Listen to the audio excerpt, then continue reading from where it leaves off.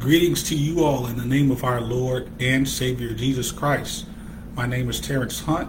We're doing another episode of the Leadership Legacy broadcast, Kingdom Leadership. And so I want to just welcome you all back to the podcast, and we continue our series on Worship Warriors. Today's session is Worship Warriors Part 6, and we will discuss the principles of ascension. And what I mean by that is, what are the things that happen to us when we ascend in worship to the Lord? And so as we do that, we'll be studying from the book, The Worship Warrior, with Chuck Pierce and John Dixon. I will once again show you the book. So I think this is a very valuable resource for every believer to have. Life-changing, as you understand, worship can unlock so many things in your life. So we're in chapter 4 right now, but we will continue through the book as long as the Lord would say so, and move on to another topic later on this year.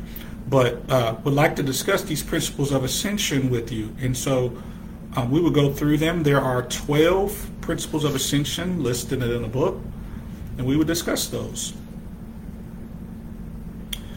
So as we begin, let's talk about what happens when we worship. What are the principles of ascension? When we worship, when we ascend in worship, we have an assurance that a heavenly place has been prepared for us. John, the 14th chapter, verses 1 through 2, tells us that, the Lord has prepared a place for us. And if it were not so, he would have told us.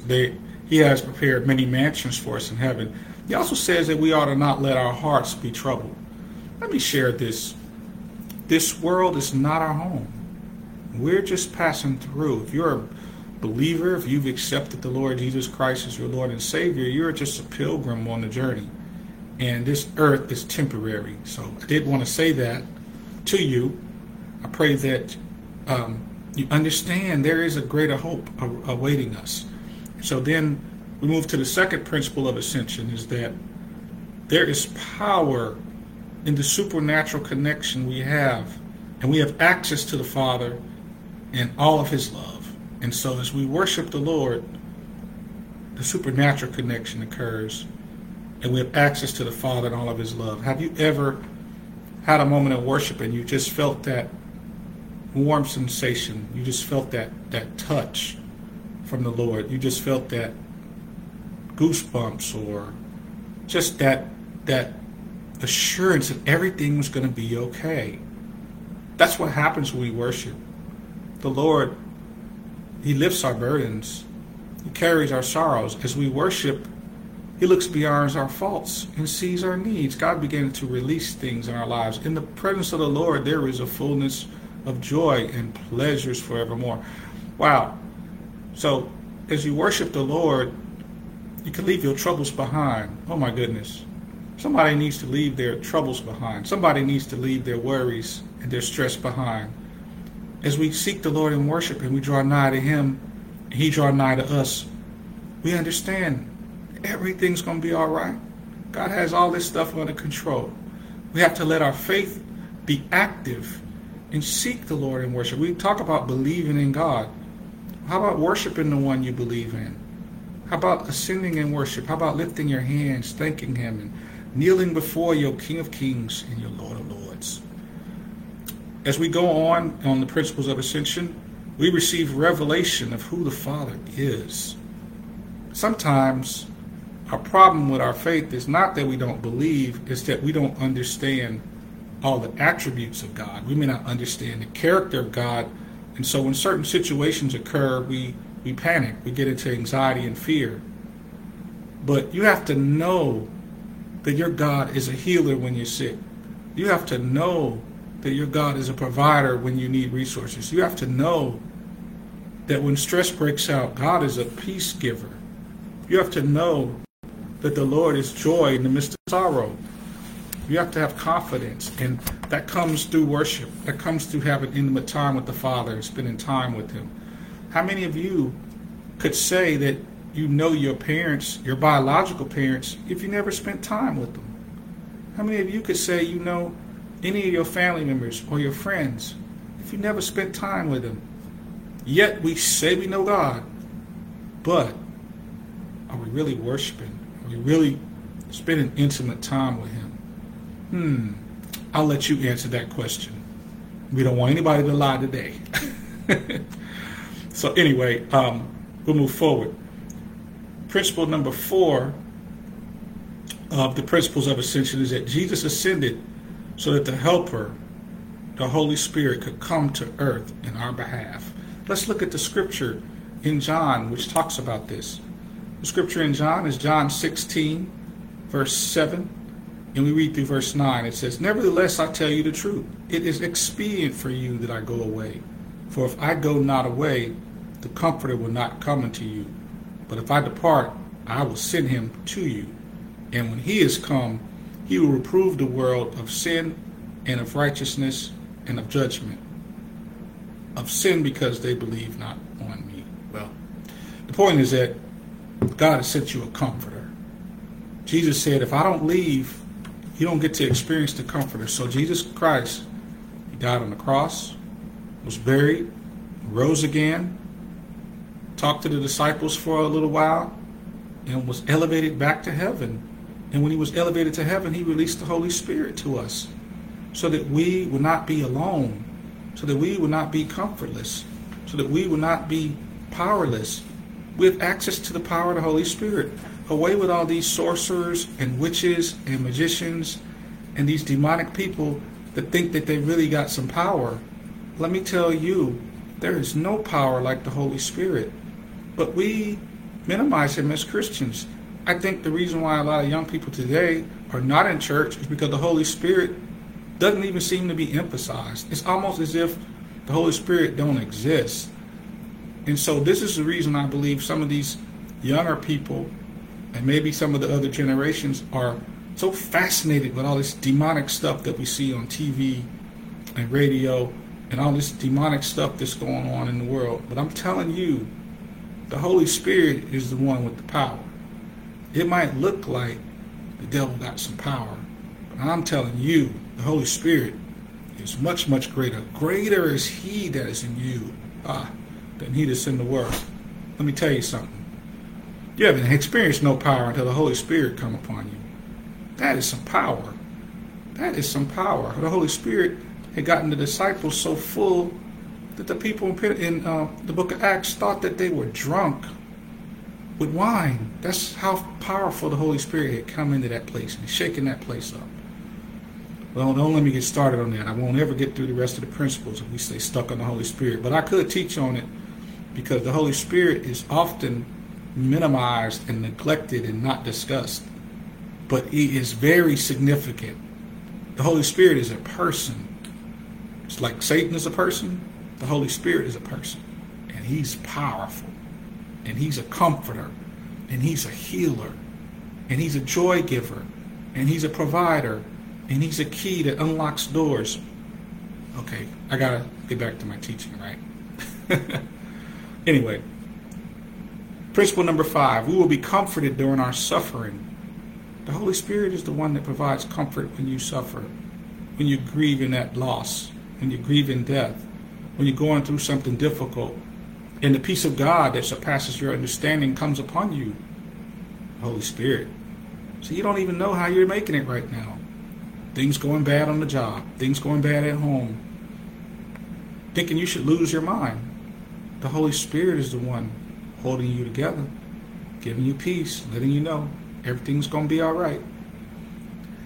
Number 6, because he ascended, he can reveal heaven's call. Christ ascended into the heavens, and he can reveal our calling to us because he fulfilled the calling God had on his life. We'll talk more about that in a few minutes as well. Principle number 7, we can see the new doors that open for ministry on earth as we worship. One of the reasons some of us are confused, one of the reasons some of us are stuck is that we're not ascending in worship. We don't understand what God is doing. We can't discern. We can't see. When you worship the Lord with all your heart, soul, and mind, and worship the Lord in spirit and truth, God begins to reveal. He will begin to reveal to you the doors that God is opening for you to minister, to teach, to help, to encourage. Maybe God will reveal to you a door. Sometimes it's a business opportunity. Sometimes it's an opportunity to help somebody in need. God will show you your assignments. That's very important. You do understand, don't you, that you weren't just created on this planet to just roam free. God created you for an assignment. You're the right height. You're the right weight. You're the right size. You're the right. You have the right voice pattern. You have the right spirit to handle your assignment. And God has designed you for an assignment. So you have to understand that, and understand the Lord wants to show you what He made you for and take you into that realm. Oh, I hope this is helping somebody today. Somebody been feeling like they're here by accident, but I'm telling you, God planned you. Even if you were born out of wedlock, even if you were born through a rape, even if you had a single mother, teenage mother, whatever, you're not here by mistake. God took the time to plan you. Look in Psalms 139 and read it. It talks about how God knit you together. I'm telling you, God stitched you together piece by piece. He has something for you to do. And you won't know that until you spend time with the one who made you. The manufacturer is the only one that can tell you what the product is made for. God is our manufacturer. He made us. He knows why we're here. And as you worship the Lord, He will reveal His plan to you. Oh, that's a good one. Look at look at principle number 8 as we go into worshiping the Lord in ascension. We can be released and align with the gifts that allow us to demonstrate God's power, authority, and rule in the earthly realm. Let's look at something in Ephesians, because this will bless you. You're going to understand God put some gifts and talents inside of you so you can be powerful. So you can demonstrate God's power. It really isn't about us. It's about God's power being in the earth, right? So here we are, Ephesians, the 4th chapter, verse number 7, and I will read to 12. It says, nevertheless, wrong scripture here. This thing didn't change. Hold on. Sometimes iPhones don't always do correct. All right, Ephesians 4:7. But unto every one of us is grace given according to the measure of the gift of Christ. Wherefore he said, when he ascended up on high, he led captivity captive and gave gifts unto men. Now he that ascended, what is it but he also descended first into the lower parts of the earth? He that descended is the same also that ascended far above the heavens, that he might fill all things. And he gave some apostles, some prophets, some evangelists, some pastors and teachers, for the perfecting of the saints, for the work of the ministry, for the edifying of the body of Christ. The Lord is telling us that, He gave each one of us a measure of grace. Some of us are called to do different things. Now, this is speaking specifically of the fivefold ministry. These are things we think of in church: apostles, prophets, pastors, teachers, evangelists. I don't want you to limit your understanding to just that. You must understand, even if you're called to be an usher, even if you're called to stand at the door, even if you're called to serve other people, if you're called to be a cook, if you're called to, go to the hospital and pray for sick people. Listen, God has graced you to do that. When you worship the Lord, He begins to reveal to you and release you into your assignments. God will begin to move in such a way that you will begin to do the things that He purposed for you to do. Sometimes you won't even realize until you're doing it that you're on assignment. God has a way. I heard a bishop say this: God has a way of just tripping you into stuff. Seems like how you got there wasn't even planned. It just seemed like you just kind of stumbled into a situation. But God is using you for His glory.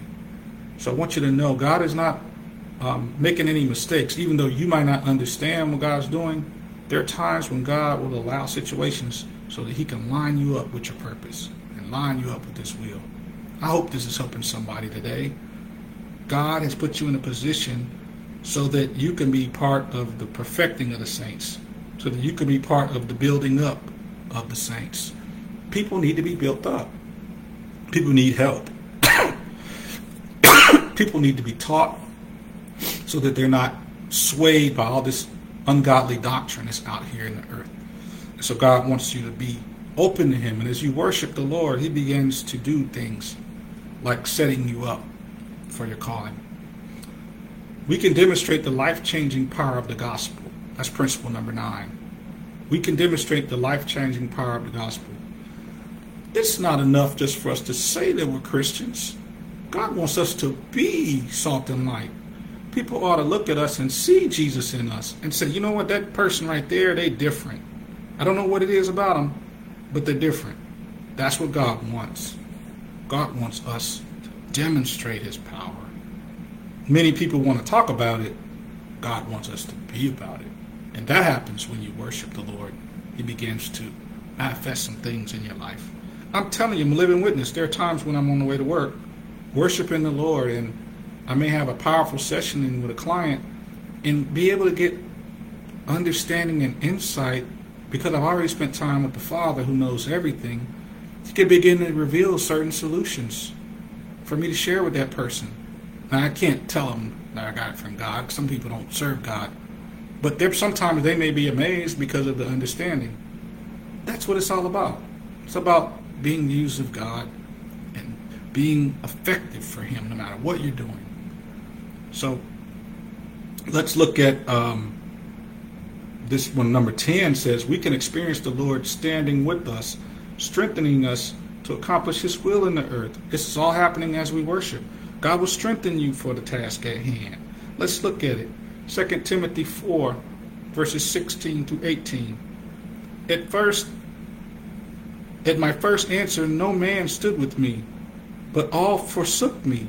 I pray God that it may not be laid to their charge. Notwithstanding, the Lord stood with me and strengthened me, that by the preaching might be fully known, and that all Gentiles might hear. And I was delivered out of the mouth of the lion.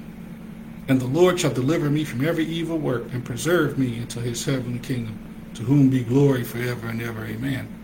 The Apostle Paul's talking here, letting us know men couldn't depend on those guys, man. They didn't even stick with me, but the Lord, not only was he with me, but he strengthened me. In the midst of being alone, he strengthened me to preach the gospel. Listen, I'm telling you, you can't put your trust in people.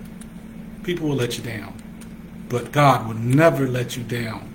If you will worship the Lord in spirit and in truth, God will stand with you.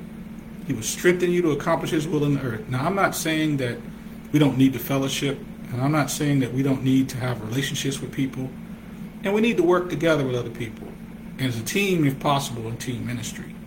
But there are some times when people just aren't reliable.